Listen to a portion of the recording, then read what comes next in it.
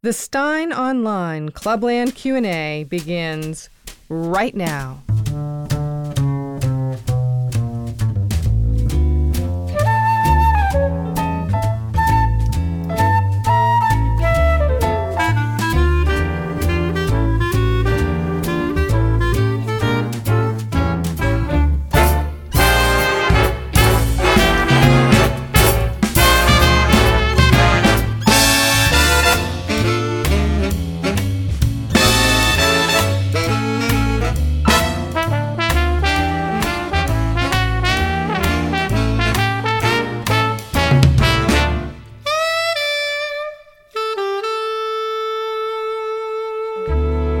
Hey, welcome along. October 21st, 2022. It is 3 p.m. North American Eastern Time, 4 p.m. in the beautiful Canadian Maritimes, 4:30 p.m. in Newfoundland, 8 p.m. in Dublin and London, 9 p.m. Paris and Berlin, 10 p.m. Kyiv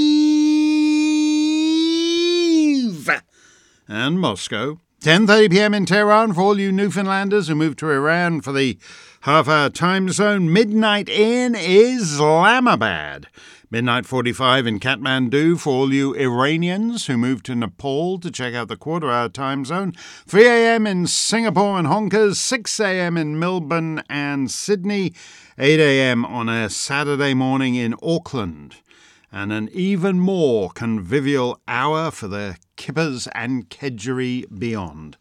Today is the first anniversary of the fatal shooting by Alec Baldwin of Halyna Hutchins, the director of photography on his film Rust.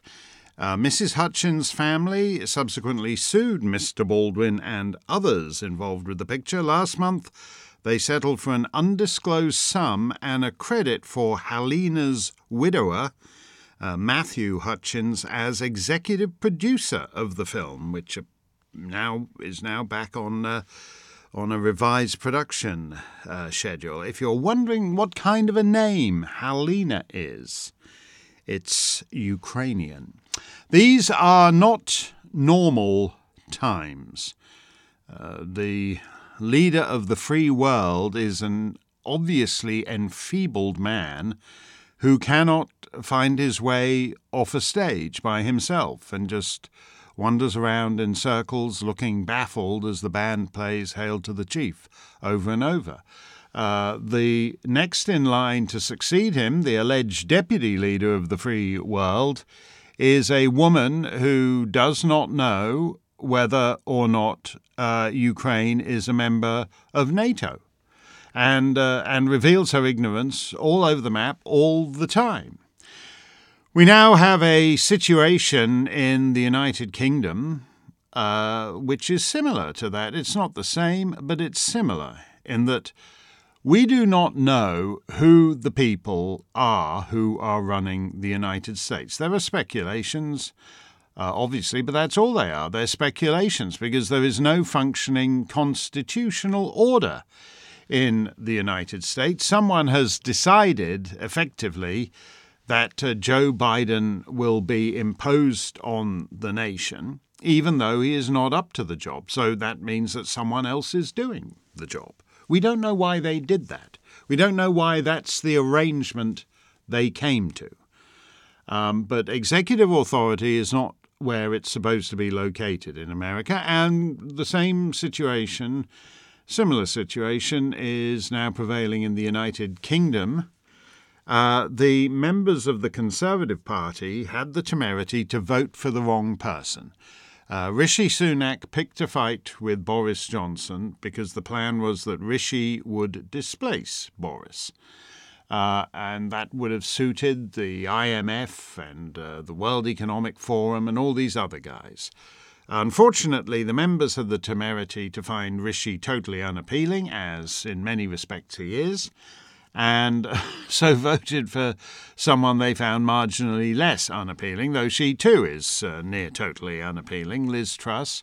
And when she tried to do something that for the first time since Boris Johnson passed his nominal Brexit, when she tried to do the first remotely conservative thing this government has done in many years, the IMF stepped in and removed her to the approval of Joe Biden and the German Chancellor and others. So we are not in normal times, and that goes not just in the United States and the United Kingdom, but in Canada, where a minority government supposedly imposed the War Measures Act. They renamed it the Emergency Measures Act, but the War Measures Act is a more honest name, because that's really what it's supposed to be used for. And so we had and if it's called the War Measures Act, it's hard actually to impose it over some Canadian truckers coming to town and double parking or whatever offences they will eventually be found guilty of.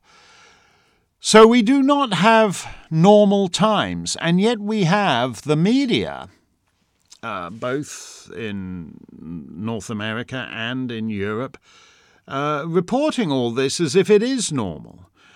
Current events in the United States, in Canada, in the United Kingdom, and many other Western nations are not in the least bit normal. And it is perplexing to me that we pretend that we are. And with that, let's get to your questions. And we have one from Heike, who writes, "Hi, Mark. I've been a member since 2021. What took you so long, Heike? The first 4 years were the best. We're running on fumes now. You should have been here earlier."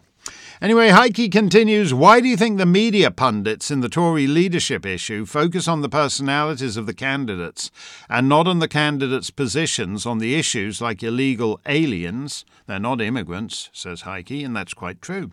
They are illegal aliens, actually invaders. On the issues like illegal aliens, why to continue to support NATO? The only object of NATO is to conduct war, not to advance peace. Man-made climate change, demographics, and so on and so forth. Thanks. Well, the obvious answer is this, Heike. You're not going to get any change. I mean, I can't stand these people. I can barely stomach any of these so-called characters. When you say the personalities of the candidates, most of the personalities are sociopathic, and the others are just dullards. But so just to go through the issues you name, illegal aliens, right? That is a defining issue. I said if the Tories are going to lose, they're down right now. The UK Tories are going to lose. They're down to 14%. That's lower. Theresa May I'm trying to work this out now, 3.5 years ago, early 2019, was down. Her party was down to 17% just before it got wiped out in the European elections, driven to its worst result in nearly 400 years, depending on how you want to run these comparisons. And Mrs. May won. The Tories right now are 3 points below that. They're down from 17 to 14%, which is the lowest they've ever been. You know, the way to save that would actually be to get serious on this nightly invasion. And the pathetic sight. By the way, don't give money to the Royal National Lifeboat Institution. It's been a great non-partisan charity. So non-partisan, in fact, that it operates, as you'll know if you follow the 100 Years Ago show, we're marking the centenary of the Irish Free State and the division of the British Isles into 2 jurisdictions. And that the Royal National Lifeboat Institution was one of relatively few institutions to continue to operate throughout the British Isles after that secession by our Irish friends. And the RNLI, which has had a terrific reputation, is now basically going into calm French waters. It's not rescuing anyone in trouble. It's just providing a taxi service. It's taken a side. And if that's not your side, if you don't want 1,000 strapping young Mohammedans landing on the beach and moving into a stately home and having afternoon tea, Darjeeling and thinly cut cucumber sandwiches every day, then don't give money to the RNLI. They've basically abused your goodwill. But here we are. I'm just going to go through the issues you've mentioned because they're the same in many other parts of the Western world. Many. And the whole point about the positions you say, like issues like illegal aliens, they're not going to do anything. Vote Rishi, vote Boris, vote Penny Mordaunt. Not one of them is going to do a single solitary buggering thing about the nightly invasion. It's too Boris. Boris hasn't got the focus for dealing with that. Rishi doesn't want to deal with it. He's just a globalist stooge. Penny Mordaunt is in favour of it. Then you go on to the other thing. Why continue to support NATO? Well, one thing that doesn't change, it's permanent, it may even be in the Constitution now, is that whoever gets elected leader of the Tory party and emerges as Prime Minister has to keep giving billions that the country hasn't got to Zelensky. What Zelensky does with it, I don't know. But as I point out again and again, Joe Biden has given Zelensky more money in the first 7 months of the war than the annual budget of the entire Russian military.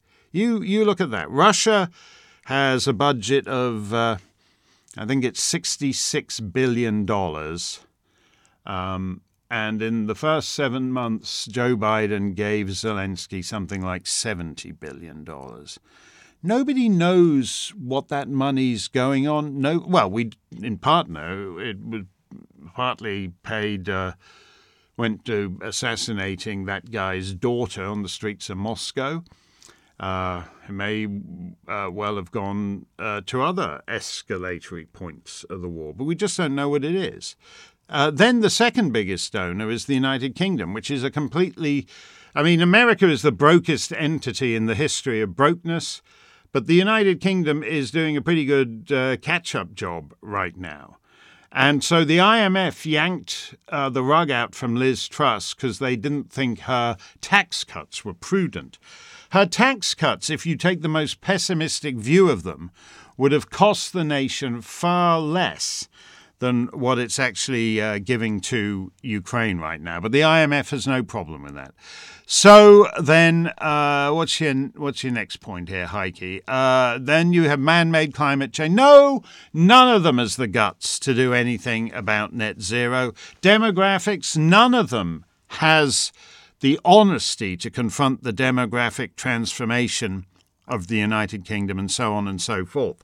So there's no point focusing on the candidate positions on the nightly immigrant invaders on the southern shore, on man-made climate change, on the demographic transformation of the United Kingdom, because none of them are going to do a thing about it. So, I like Penny Mordaunt. She's an appealingly full-bodied woman of a certain age who has a certain cocksure seductive quality when she stands at the dispatch box. But on the other hand, if Rishi is rather appealing as a non-threatening person of minority extraction, a bit short perhaps, but that's some of these Hindu fellows, that's not such a bad thing. And then Boris, he's just like a big pasty white old fat git. These are the only things you can talk about, because there's things like Rishi is more obviously the globalist stooge, and Boris is more obviously a debauched. Every Johnson family member is a revolting little liar. My advice to anyone, speaking from personal experience of dealings with more than one member of that family, I'm thinking of you, Stanley Johnson Pear, if you're wondering, you little lying dweeb. Where was I? I'm getting carried away. Anyway, I've got no. I would have nothing to do with any of them. We've tried. He's had his turn. and it was a disaster. And he's not disciplined enough to change who he is because he's always been like this. You can ask Toby Young, who was pulling this sort of crap 40 years ago. So there's nothing to talk about. If you care about, say, as I do, things like grooming gangs or vaccine victims or the migrant tide on the southern shore, none of these arses are going to do a thing about it. So only their non-personality personalities, their sociopathic personalities, Penny Mordaunt's very weird book with its strangely detailed passage on the after effects of a full English breakfast, Rishi Sunak having a billionaire father-in-law who's all cozy with China, Boris being, well, as I said, have nothing to do, what day is it today? Friday. Yeah, my last contact with the Johnson family was just 24 hours ago. And I thought they might have learned their lesson, but the little twerp was lying and deceiving and unprincipled and amoral all over again. So up yours. Simon Arnold says, what is the point of electing a new leader if they keep removing them? They did it to May, Boris, then Truss. Now they want Boris or Rishi back, a vicious circle of ongoing chaos. They're heading for something really bad. People don't, if you recall, and assuming for the moment that US election results are not totally dishonest, but if you recall, the Joe Biden pitch was that, we've had enough of chaos, all the mean tweets. You look at the Trump presidency and the chaos compared to this idiocy in London every 24 hours. I'm so bored. I'm getting totally bored, and it's probably showing on air because they're not worth talking about. This is the world's crappiest soap opera. Pens Woods says, Mark, it shocks me that the birthplace of self-governance, democracy, individual rights, well, I wouldn't call England the birthplace of democracy, but it has certainly spread it to a lot of other countries. There's dozens of territories around the world that operate systems based on Britain's. And if you're looking at where Britain's has ended up, you'd be pretty anxious to dump it and try anything else. The birthplace of self-governance, democracy, and individual rights has followed so quickly and closely to its third world friend, the US, on the road to oblivion. Having joined the EU many years ago, did Britain in many respects lose its own ability for self-governance, its heritage in making its own way in this world, by looking to the EU for its leadership. The apparent political chaos in Britain seems to be getting worse and worse. It's unbelievable, the mess that has been created. Boris again, 70 million people, and that's the best Britain has to offer. This isn't self-governance, but something else moving toward collapse or transition to some other form of British societal order. A massive, complete reorder of Britain. I always viewed the UK as a civilised, mostly thoughtful society. Not so much anymore. What comes after civilised society? How about a lottery for citizens, and the winner gets a try at 10 Downing Street? I better get to the UK while it still stands. No, people change. Here's what the European Union did to Britain 50 years or thereabouts in the European community, whatever it was called, the common market, back when they started, is it created a class of people whose aspirations lay elsewhere. So Europe offers, politics is a racket for most people. There are ambitious people who go into politics because they want to get to the top of the greasy pole, as Disraeli put it. They want to get to the top and be president in the United States or be prime minister. If you are not headed to the top, then the options are on their face unappealing. Because clearly, if you are a backbench member of parliament or you are a congressman, you're on what is nominally a very small salary by the comparisons of a lot of your friends who are doing well in business and all the other things. So one of the few things you can do is actually sell yourself. And the people that you sell yourself to today are people like the World Economic Forum guys and various lobbies, the big tech lobbies.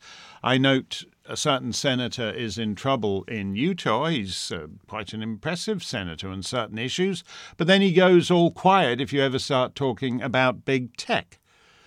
And that is the problem with the system. When you have a system when you have small government, as government was in the United States until a century ago or thereabouts, and likewise in most other countries, then the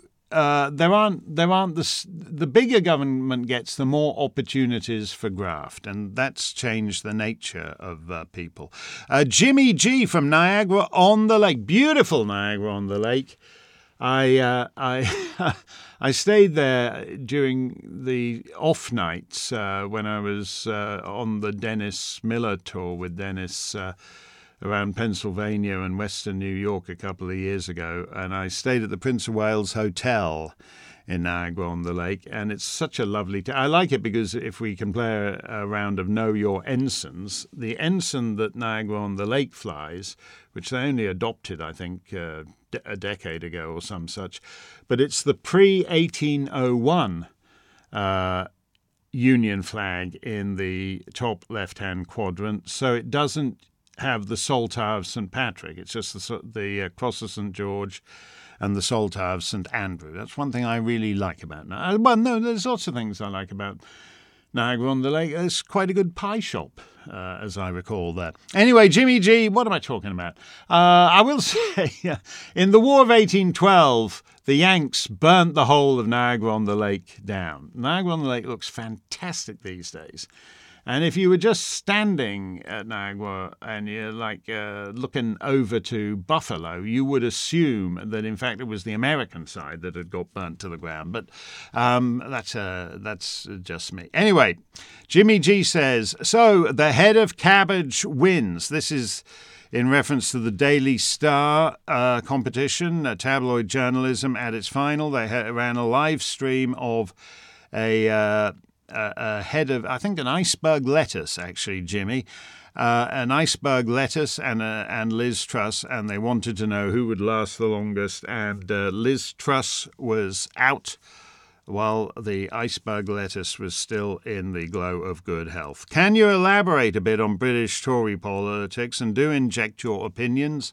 Bojo comes in with a mandate, shepherds Brexit somewhat but not much else. You say currently there is not much daylight between the Tories and the Keir Starmer Labour Party, but in the next breath you opine if Fishy Rishi or Jeremy Hunt somehow get elected Prime Minister, there will be a mass exodus from the Tory party, a la Kim Campbell and the Progressive Conservative Party of Canada era. Is there truly a dichotomous left and right wing within the Conservative Tory party? Well, I'm not sure I've actually said if Rishi or Jeremy Hunt become Prime Minister, there'll be a mass exodus. I would like there to be a mass exodus. I think the thing about the 1993 catastrophic Canadian Tory defeat is that at the very least you got a new party out of it.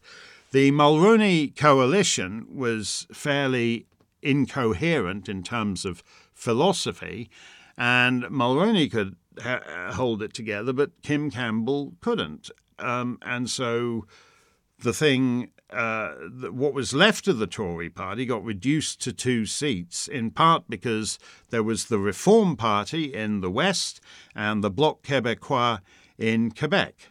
And so the Reform Party did a tremendous job in the 1990s, keeping certain issues in play and keeping the Liberal Party on their toes far better than the squish Tories of Kim Campbell and co. would have done. So I am in favour of a new party. I don't think you can. The idea that you're going to elect a leader and force him to act conservatively is not a runner here. Simply because, and this isn't particularly political. It goes back to that idiot Cameron, the twerp, modish twerp, who decided that what mattered was that there should be more gay candidates, more Muslima candidates, more transgender Tory candidates. So what happened as a result of prioritising identity politics in the candidate selection process is that you wound up with a bunch of MPs who are very disconnected from the actual members of the party. And Brexit should have told them what happens when that gets past breaking point, because that's what did it. The members are, I'm exaggerating, but not much, but the broad disposition of the members of the House is Tory Euro Remainers, same in the House of Lords. The membership on the ground are largely Brexit, Brexit, Brexit. So that fool Cameron created this. The members do not represent their voters in that respect. And it's way beyond left or right now. The thing is, it's such an incoherent coalition. None of these hacks and media, when you say, oh, that's okay, we got to get rid of Boris, let's find someone else. Okay, well, look, we've got all these talented people, let's go for Liz Truss. Oh, God, no, Liz, she's been in office a fortnight and she sucks. Let's get rid. We've got a party so brimming with talent. Let's bring back Boris. This is a joke, a worthless party that believes in nothing. I would love to drive a stake through it and kill it instantly, like in the vampire movies. You drive the stake in, and the body, the guy in black tie, the lounge lizard, just crumbles to dust, and there is no more vampire. And it won't work out like that. It won't work out like that. You're going to kill this party off, and it'll rise from the dead as soon as sun sets. But we should at least start the process of killing it off. Mark, do you see any parallels, asks Richard Langworth, in the UK parties exactly 100 years ago? The Liberals never governed again. Well, I made this point to Dr. Starkey, I think it was on Monday's show. If you follow the 100 Years Ago show, as I said to David, when Lloyd George, it was all very familiar. There was a big meeting at the Carlton Club, and the Tories decided they couldn't support the coalition government anymore, and Lloyd George went to the palace to tender his resignation to the king. And as he left the palace, as I put it to David Starkey, he had no idea that he was going to be the last ever Liberal Prime Minister. These things happen. What's different is that the Britain of 100 years ago was a serious place. The coalition split because of the humiliation, as the Tory members saw it, of Britain during the messy clear-up of the Greco-Turkish War, when the Dominions, specifically Canada and Australia and South Africa, had asserted themselves and declined to support a British military, an expeditionary force in the Dardanelles. And it was felt by the Tories that Britain had been humiliated on the world stage. Well, 100 years later, Britain has been humiliated on the world stage again by the IMF saying, no, Miss Truss. We pick the prime ministers and we pick the policies. So that's a huge come down after a century. We're not all going to have Liz Truss questions. Johnny B says, hi, Mark, couple of quickies. Would there have been a coup against Liz Truss if Her Majesty was still alive? I think they wouldn't have dared. Secondly, seeing the shock horror following the election of Giorgia Meloni with such statesmen as Joe Biden declaring her a threat to democracy. Will there be a similar reaction in due course? I can't read this without that because Johnny.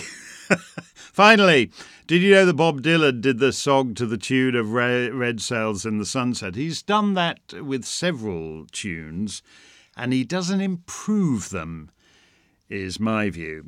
Red Sails in the Sunset is a lovely song, and while we're talking of things Irish, by Jimmy Kennedy, Ulsterman, born and bred, and a lovely fellow.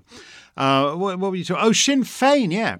I was talking with an Irish chappie last night, and I was saying I thought it was hilarious the way Sinn Féin markets itself completely differently north and south of the border.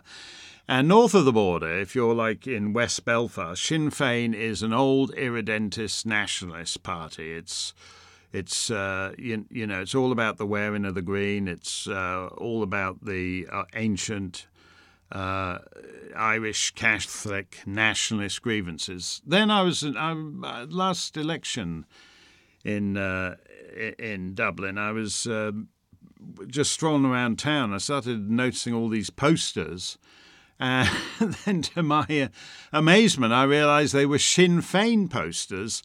And my first thought was, when did Tony Blair become the leader of Sinn Féin? Because they were just cookie-cutter, multi-culty. If you were looking at Sinn Féin posters around Dublin, you'd think everybody in Sinn Féin was gay or Muslim. And the whole... So it's very clever, but basically they're now an organised crime operation that is going to be in power eventually south and north of the border, and just about every Irishman under 30 in the south supports Sinn Féin. But Joe Biden isn't going to say a peep about that. Michael Cavino says, thank you for giving us Americans a crack course in the British parliamentary system daily on your TV show. Is there any chance you can convince Leilani Dowding to run for office? She is smart as a whip and would make a great leader for the Tories. Leilani lived in California for 17 years and along the way acquired US citizenship. So I would be in favour of Leilani running for governor of California. I think that would be an excellent idea there, Michael.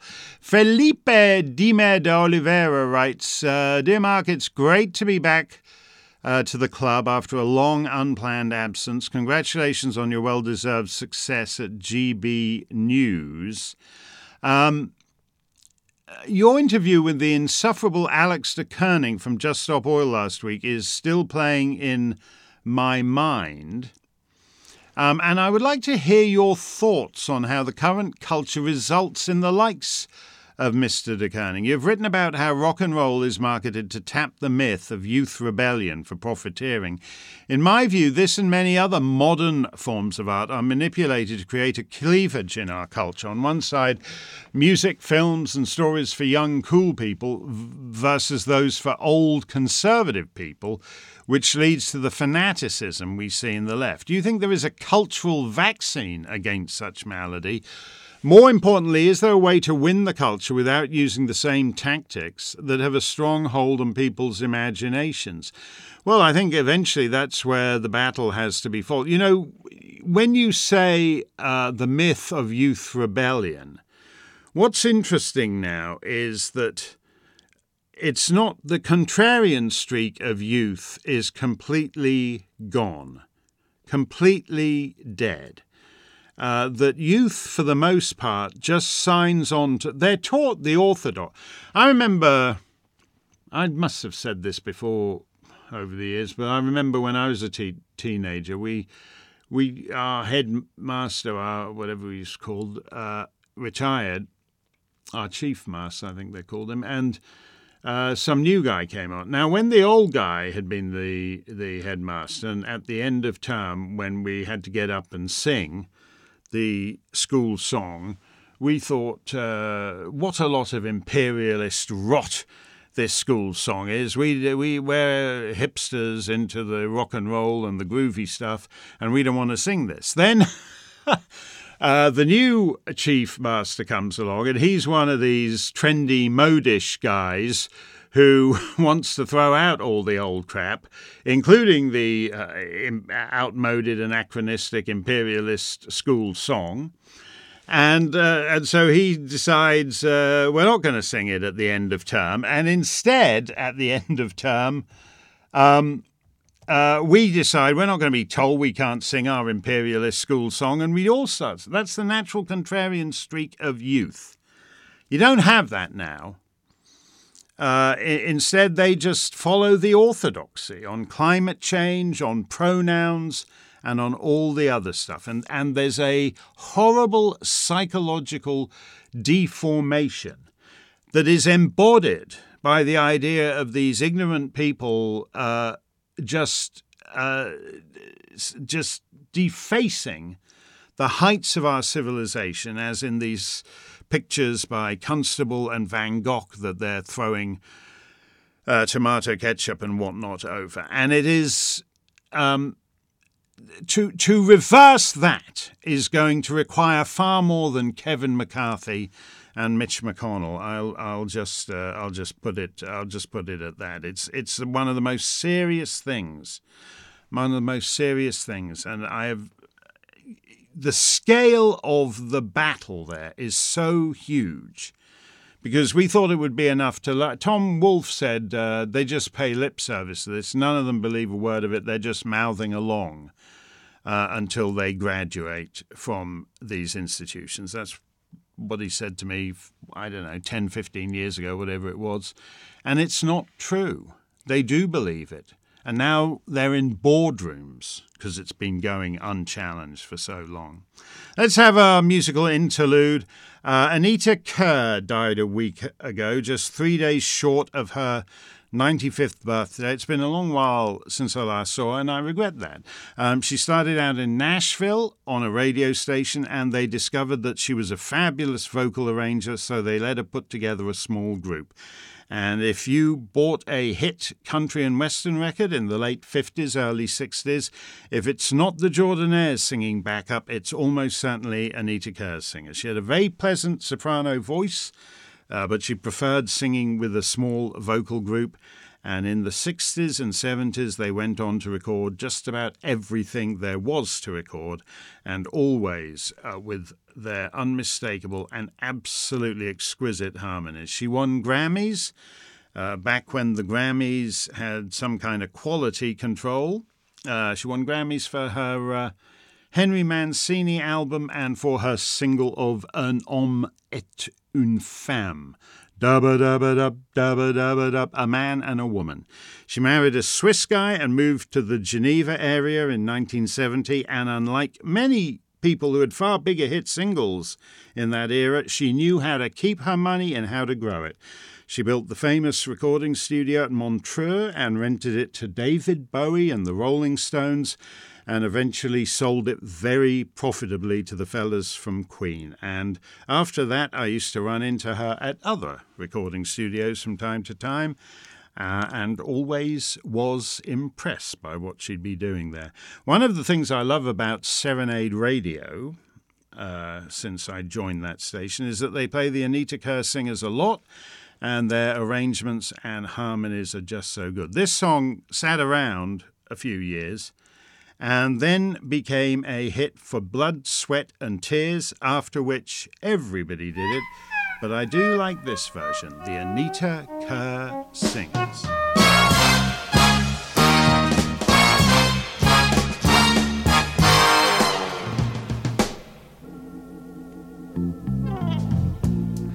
I lost that love before, got mad the door, but you said try just once more. I chose you for the one, now we're having so much fun. You treated me so kind, I'm about to lose my mind. You made me so very happy, I'm so glad you came into my life.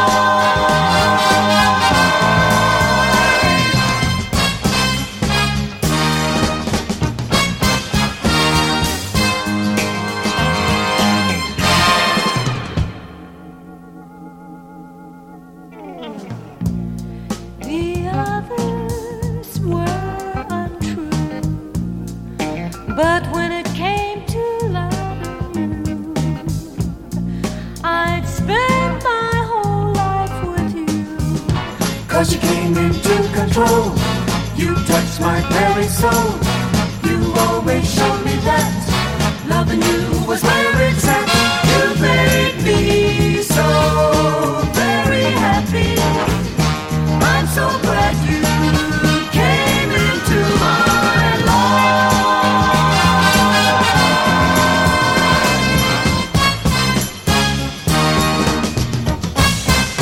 Thank you, baby.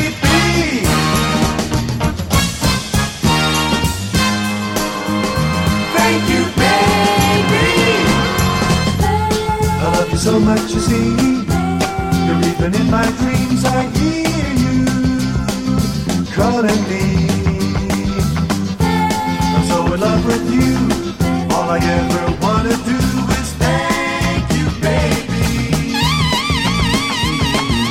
Thank you, baby. 'Cause you made me so very happy. I'm so glad you came into my life. You made me so very happy. I'm so glad you came into my life. Thank you, baby. Thank you, baby. Thank you, baby. Thank you, baby. The Anita Kerr Singers with You've Made Me So Very Happy. Did you know that's a Tamla Motown song? It was written by a comparatively minor Motown singer, Brenda Holloway, with her sister Patrice, and one of the company's big producers, Frank Wilson, and Tamla Motown's very founder, Berry Gordy, also wound up with a writing credit. But Anita Kerr and her crew made me so very happy with all their beautiful harmonies down through the years. Nobody makes those kinds of records anymore. And I regard that as one of many small civilizational losses. Speaking of which, Liz Hodgson writes, Dear Mark, you're a man of style, but rarely asked style-related questions. Hope you don't mind my doing so. I'd be curious to get your thoughts on those soup chucker Just Stop Oil activists. Specifically, media coverage of these radicals reveals a rogues gallery of breathtaking slobbery. Why do they all look newly released from a state-paid alcohol detox program, or worse, like those cult members who believe eternity awaited them in a spaceship tailing the Hale-Bopp comet, minus the expensive trainers? When Sunflowers vandal Phoebe Plummer posed the question, is art worth more than life? I had to ask myself, where does she rank a shower and a tube of Clearasil? Ooh! You know, back when the Occupy Wall Street guys, Pete Seeger, who was in his 90s, went down to entertain the Occupy Wall Street guys, who were rather malodorous types.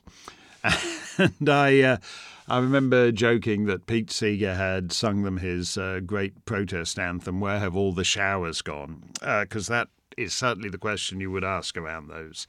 Is it shallow, continues Liz, to point out that these activists dress in clothes seemingly plundered from a crate of Goodwill rejects airdropped on an African village? All I see are faded mom jeans, crudely cut off at the ankles, and stained, tattered, ill-fitting T-shirts. Even the white lab coats on those Volkswagen protesters glued to the Volkswagen factory floor look ill-fitting and cheap. And the hair, is there a rule book requiring all styling be self-administered, including the worse-for-wear magenta dye jobs? Also, why so many scraggly man buns? I like second-hand and vintage as much as the next guy, but the allure of vintage was always about bygone quality of manufacturing. This is different. This is, I don't know what to call it, Chinese sweatshop overflow chic comes to mind. It wasn't all this way, always this way. I'm old enough to remember Jane Fonda's superb shag, boot-cut jeans and flowy batik tunic when she was busy sticking up for the Khmer Rouge, murderous thugs though they were. 60s era Black Panthers always looked terrific in their turtlenecks and berets. What's going on here? Since the very fate of Gaia rests on their sagging, pimply shoulders, should I not feel a little concerned? Best regards, Liz. It's a fair question, but looking at it from Just Stop Oil's point of view for a moment, you know, what I don't think it's a Just Stop Oil problem. I remember, I think it was maybe the last time I was in New York City. There was certainly the last time I strolled around. I remember walking up. I was down there to do some stuff for Fox just before the pandemic started. And I remember strolling up Madison Avenue and looking at the people actually strolling up Fifth Avenue, looking at people and just thinking, my God, what the hell happened? Because the first thing that anyone would notice if a New Yorker from, say, 1950 were to walk up Fifth Avenue today, well, not today, but just before the COVID hit, never mind somebody from the 19th century, I think the first thing you would notice is that everybody, not just Stop Oil, are children. They're children of the modern era where you're a child till you're 37 or whatever. But within that redefinition of adolescence, they are adolescents. But what's interesting to me is that the general population on the whole dress like children. It's the first thing if you took a man from strolling down the Strand in London in 1887 and had him strolling down the Strand today, it's the first thing he would notice. Everybody's dressed like children. They've got children, big spongy, what do you call them? The expensive trainers? The trainers, the big spongy, oversized shoes that were hitherto the province of children. The brightly coloured T-shirts with childish symbols and writing on them. If they've just stopped at a fast food emporium, they're carrying a child's cup. It's almost looks like the stuff a baby would sip. It's got again an oversized cup with the straw. We look like children, and then we wonder why the state treats us like children. I mean, that actually is. I'm not saying that's the full explanation. But we have gratefully retreated from even the appearance of adulthood on the streets of our cities. I mean, I'm unnerved by it. I'm unnerved when I get on an aeroplane and I look at the way everybody is dressed compared to, say, the way they would have been dressed on an aeroplane in 1963. But I tell myself that, oh, well, you know, flying is terrible and you are treated like children and the government goons have the right to stick their hands in the crotch of your pants. And so why would you want to look like an adult when you're just being treated actually like livestock? But then when people completely have the free choice to wander around the streets of their own city, you know, I think that's the first thing anybody from the mid-20th century or the 19th century would say if they were catapulted into our own time. What? These people have regressed. They dress like children and then they're surprised that the government, the all-powerful state, treats them like children. Chris H. says, I wonder if you could comment on the grassroots level of fear in the US prior to the midterms. I live in a purple city within a purple state where the vote typically splits 50-50 for many of the recent elections. Everybody gets along just fine. But looking at lawn signs, I'd estimate that 80 to 90% are for the Dems. Now, there is no way that this is representative of the electorate. It's almost like painting lamb's blood on the doorframe from Exodus. People aren't afraid of their neighbours, but they do seem to be scared of repercussions from government and even just some thuggish enforcers out there. Yeah, that's true. You can be in a 50-50 state, like Chris is, And yet, when it comes to the public display of your political allegiance, it's 80 to 90 Democrat versus, 10 or 20 for the Republicans. Because the Democrats control the public space and they enforce the public space. So you don't want to have... It's bad enough when they smash your sign in, which actually does happen fairly often in New Hampshire. But it's worse if they decide to do something else. You put out a MAGA sign and they decide they're going to lob bricks through their window. There's only one side doing this. But they get away with it because of the one-sided enforcement in the public space, where basically it's controlled by Democrats. And I would say, when you say the grassroots level of fear, yes, there's fear. Andrew Lawton Andrew's got a big best-selling book about the Canadian truckers. And one of the interesting things is that nobody was able to reduplicate that in other countries. They tried. They tried in the Netherlands. They tried in Belgium, France, in Australia, and in America. And in America, it didn't work because of January 6th. Because January 6th taught people that the price of political protest, if you're on the wrong side in this evil system. And again, I can't emphasize often enough, this is the most striking difference between the United States and other Western nations. The evil of the federal justice system in particular, but many state systems as well.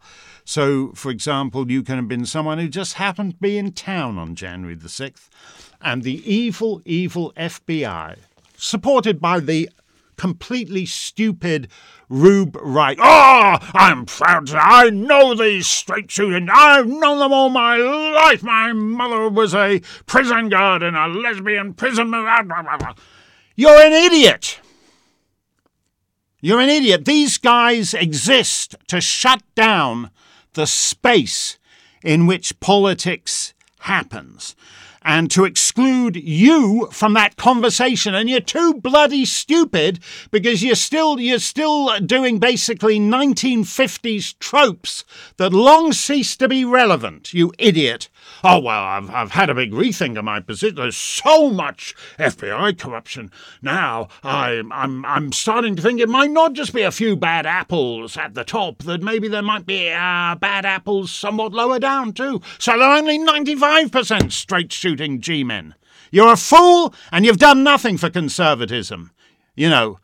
A handful of people get rich and they get private planes and they get to fly around and, everything. And they have ghostwriters who write lousy, unreadable books, but they sell because everyone's hanging on to your every word. And the net result is, at a time like this when it takes courage, actually, not a lot of courage, but it takes courage just to say that the FBI is corrupt and it's unreformable. And it has to be a Republican administration and a Republican Congress will shut it down and replace it with something that is not evil and does not interfere in domestic politics. Why is that so difficult for you third-rate Republicans and the happy clappy eunuch cheerleaders on so many of your radio and TV stations? Why is it so difficult to do?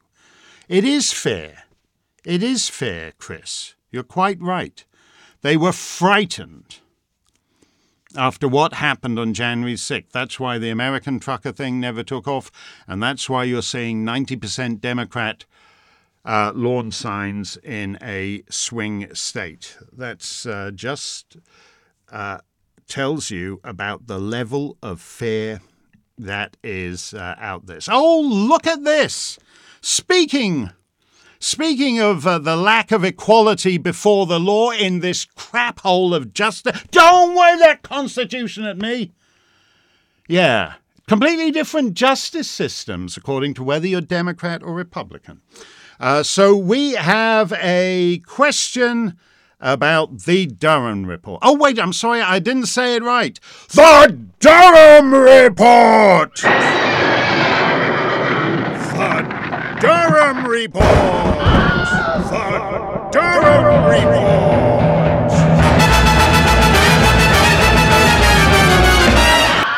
The Durham Report!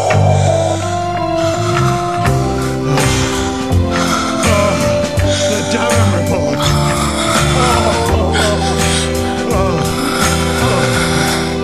Report! Oh yeah, the Durham Report, baby. You can feel it too, I know.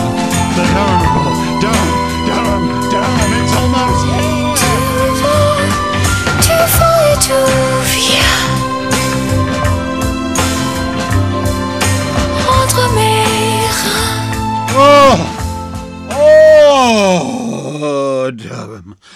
Durham.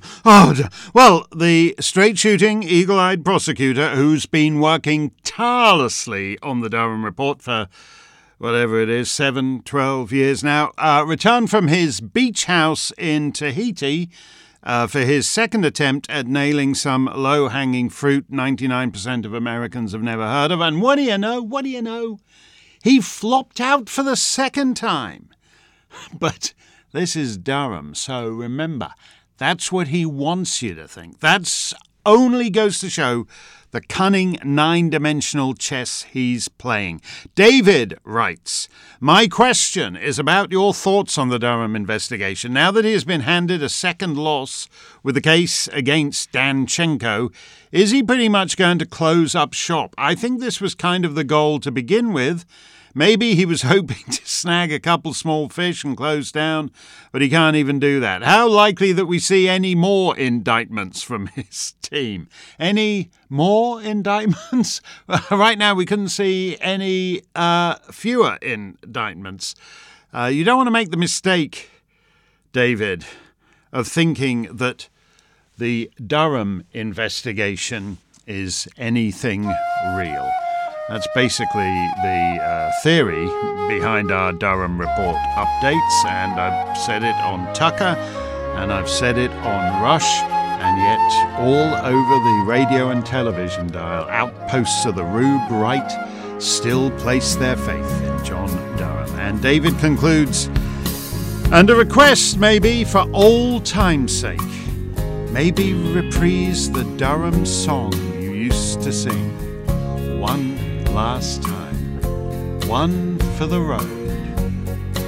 Forget it, Jake, it's Durham town. Back in 1944, I remember Durham walking out the door. Mama told me he would get him for sure. He would get him. Comey, Clapper, Brandon, Struck, and Steele. I'm gonna read old Durham soon. I'm gonna read old Durham soon. I'm gonna read old Durham soon. But the waiting's really getting me doom.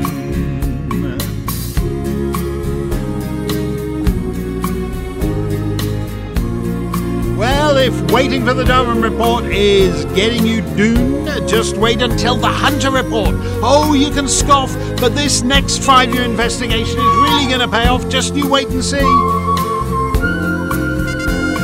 And if you're a fully paid up member of the Rube Right, who likes nothing more than to send money now to sendmoneynow.com, remember that the great advantage is that while you're off panting over whichever designated fall guy is investigating the Democrat shenanigans of the last 2 elections, it frees up the Democrats to devote their energies to stealing the next 2 elections. But keep falling for it, because the Durham Report is always imminent.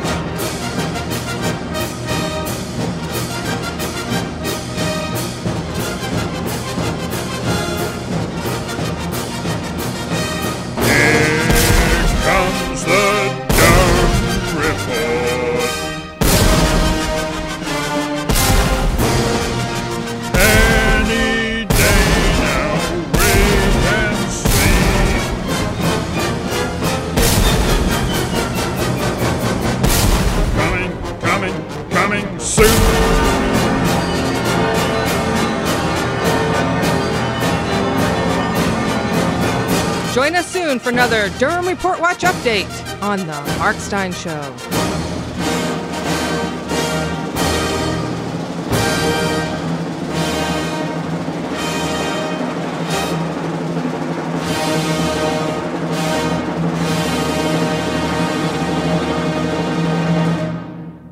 Indeed. It's a good basic rule that when you're investigating something from 5 years ago, you're losing. And I'm worried a bit that the Durham model is actually now being applied to this COVID stan we all live in, where we're still talking about the origins of the original COVID-19 in 2019 in China. We're still talking about the effects of the original COVID vaccines that were introduced in late 2020. And meanwhile, as we've seen from that thing in Boston, the same guys, Eco Health Alliance, under its British head, Peter Daszak, is now doing gain of function, which is a polite word for bioweapon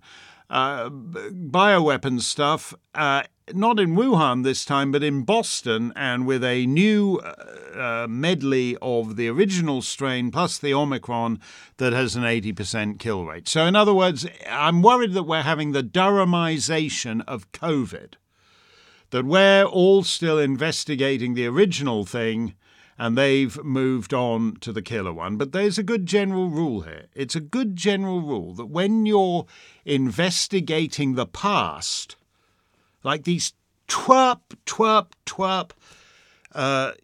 awful, obsessive, vote for me on November and I'm going to investigate the investigation into the investigation of the investigation into the investigation of the Russia investigation. That's Lindsey Graham. Yeah, I'm going to be starting my I tell you, no sooner do I get re-elected on the first day back, I'm going to be starting my new investigation into what went wrong with the investigation of what went wrong into the investigation of the first wrong investigation. And when you're doing that, other people are building the future. Caroline has a postscript on this Durham investigation stuff. She says, "Hi, Mark, I see that John Durham has lost again. On the other hand, Steve Bannon has been sentenced to 4 months in jail and a $6,500 fine because he did not want to participate in the poorly produced January 6th hearings.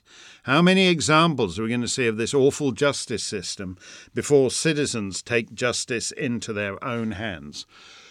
Well, you are inviting revolutionary conditions when you don't have equality before the law. Now, Steve Bannon is going to... You look at the people who are in legal peril on the Trump side of things. They're people who were his senior counsel, senior positions in the administration. We had Peter Navarro on the show, and Peter asked me beforehand, could I be sure to mention his book, because he's going to use his book royalties to fund his legal defense. And I sort of laugh because I know a bit about that, and basically, unless you're J.K. Rowling, there are no book royalties that can fund a legal defense. That's simply not possible. And I think Peter's got the message, or whoever Peter's lawyer is has got the message, because he's gone a little silent and you don't see him on TV anymore. In other words, people who held senior positions in the Trump administration are ruined. And in some cases, like that of Steve Bannon, they're going to jail. But that doesn't happen to Democrats. Is that because Democrats are so much more virtuous? Is that really what it is? You look at I'm going to read old Durham soon. He would get him, Comey, Clapper, Brennan, Strzok and Steele. They're all on CNN. They've all got fabulous book deals. They live in no fear of what's happening to Steve Bannon happening to them. This federal justice system. And I sit here in these diseased, United States as someone who could easily fall afoul of it myself, so I'm not pissing on US, dirty, stinking, rotten, corrupt US justice system from afar. I happen to be pissing on it from nearby. It's a disgrace. And I don't want you constitution fetishists waving that constitution at me, because there is nothing quite so corrupt in the developed world as this federal justice system. You don't have to worry about this level of partisan political corruption in the Finnish court system or the Slovene court system.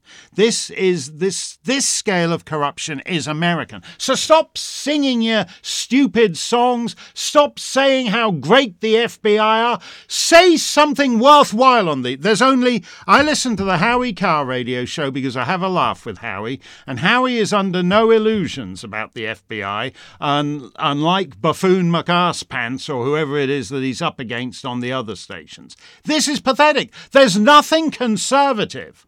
There's nothing conservative about defending a partisan, corrupt justice system in which senior figures on the Republican side go to jail and senior Democrats on the Hillary Biden side are laughing their arse off at you for falling in with it. I know these men. These fine up straight-shooting G-men. Awful, awful, awful. Michelle Dulac says, "Hi Mark, I bought Naomi Wolf's The Bodies of Others after listening to your interview with her. That's one of our Stein Show specials, by the way, that we run on Sundays at Stein Online as a special treat for Mark Stein Club members, and we certainly urge you to listen to them because they've all been splendid ones so far, I think, since we launched it with Helen Rappaport, a great historian. And then we had Mark Morano on the Great Reset, and we'll have a new one for you this Sunday. I read it in a couple of days, says Michelle Dulac, of The Bodies of Others. She's definitely not the woman I remember last as the lady who recommended earth tones to Al Gore. Yeah, I must have gotten 5 or 6 columns out of earth tone gags for Al Gore. Because it was supposed to help him project a more manly image. And before that, the author of The Beauty Myth. But she has much to say, and all of it damned interesting. What do you think of her nervousness about QR codes?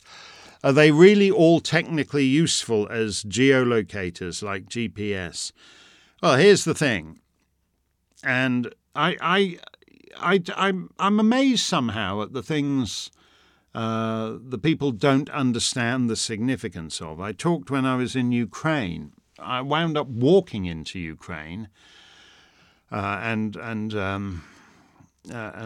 then actually procuring the services of a delightful and charming lady who was happy to come out and drive us around. But I wound up having to walk into the country because my rental car died on the Hungarian-Ukrainian border. I'd rented it in Budapest and had planned to take it to Ukraine without telling them.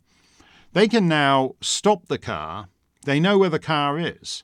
This is the thing. A car is basically, just as a telephone is an ankle bracelet, so basically everyone is on probation now. They know where everyone is at the time. If you're walking around with these telephones, you're basically telling the state where you are every second of the day. But people don't mind that because, they can go on there and, download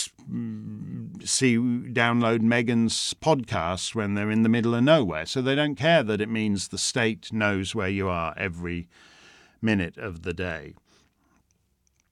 And I feel that way about all this stuff. I don't want to use a QR code to order in a restaurant because I don't want which happened, which again, the COVID has advanced. Oh, it's not safe for us to have room service anymore.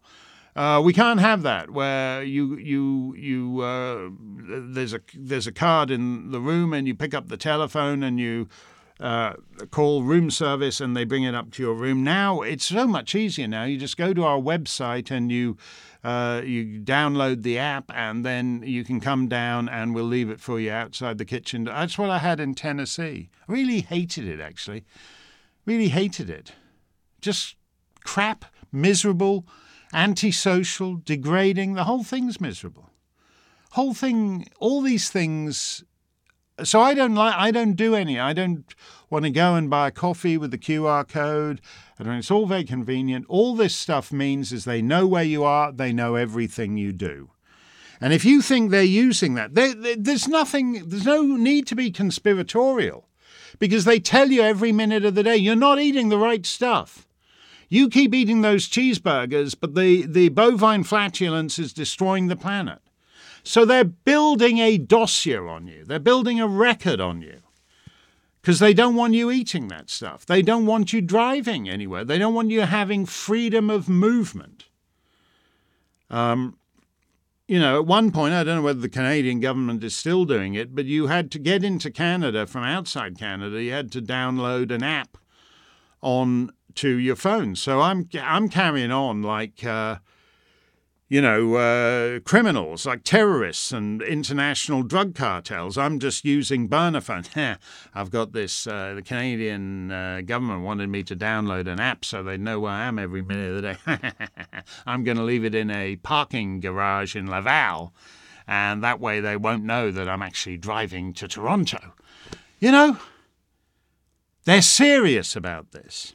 And she's quite right about that. And the thing about it is, once you see it, once you start thinking about it, it's very hard to unthink it.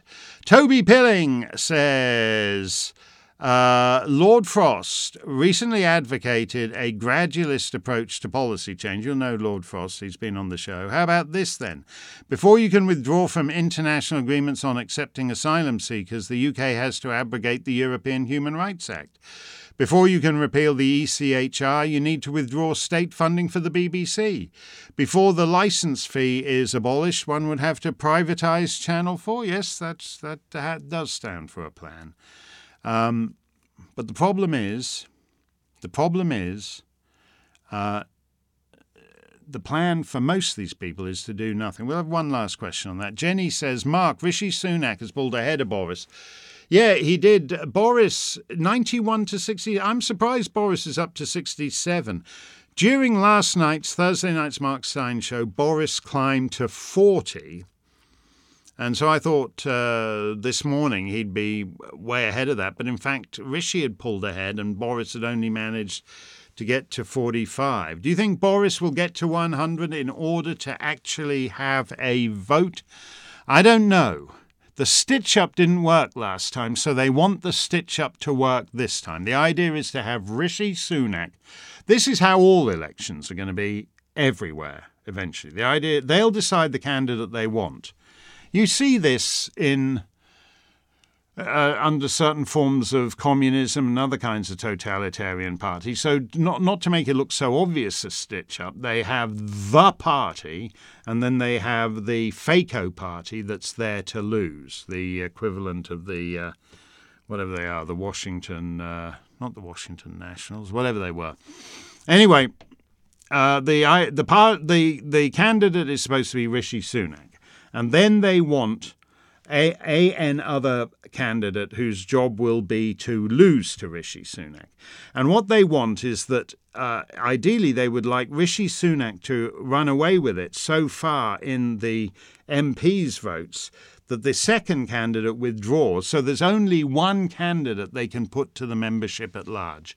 It's a stitch-up. They got the stitch-up wrong last time. They're not planning on making a mistake this time. That's just the way those guys are.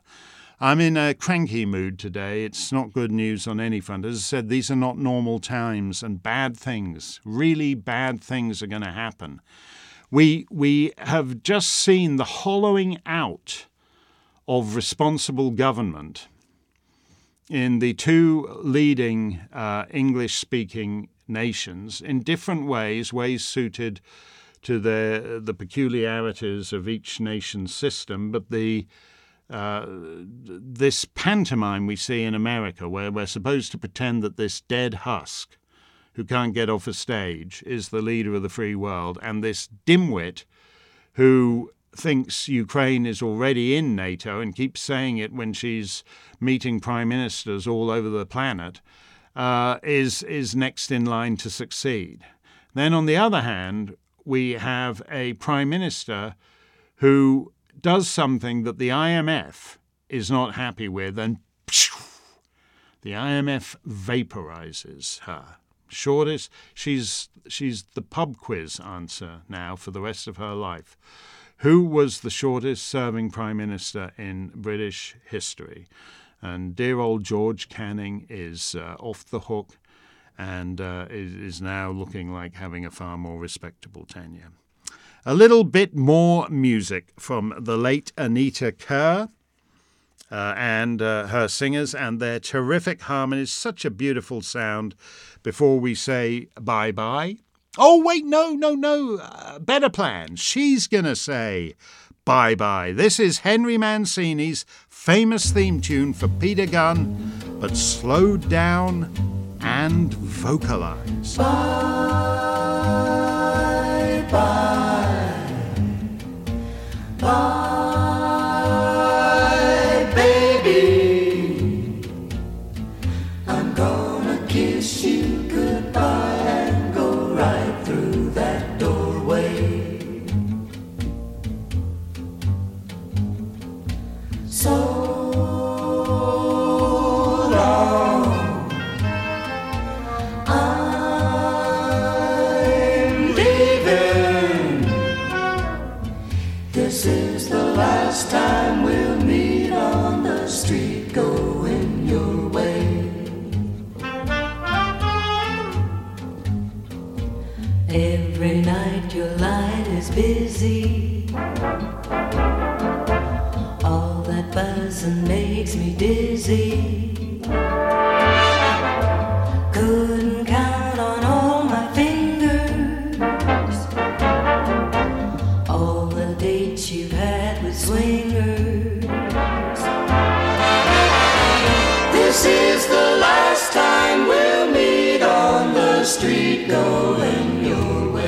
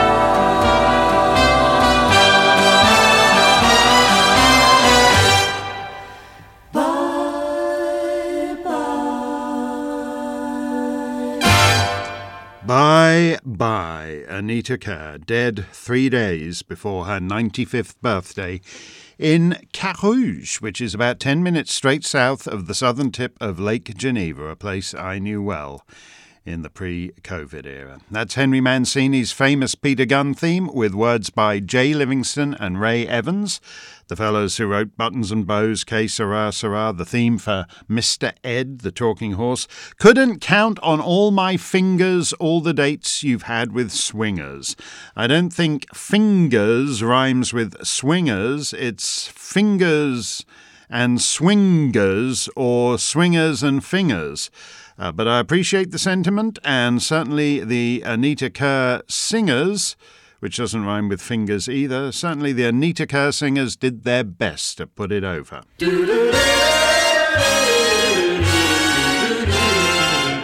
We will have all our regular features this weekend. The 100 Years Ago Show, Rick's Flicks, Stein's Song of the Week, and a Sunday Stein Show.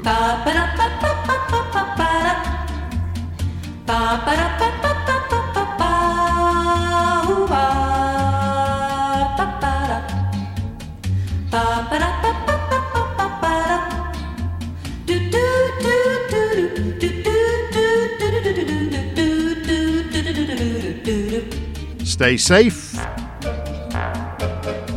Stay free. Bye-bye, baby.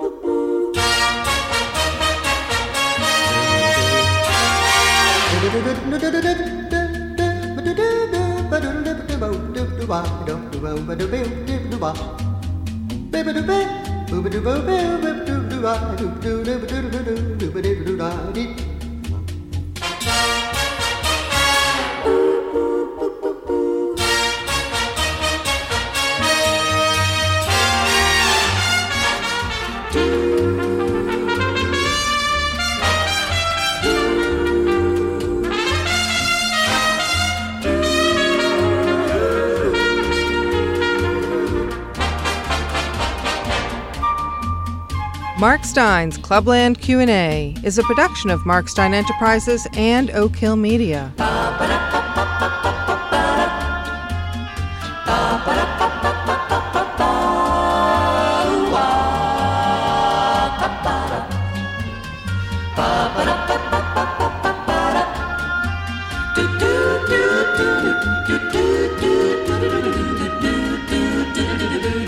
All rights reserved.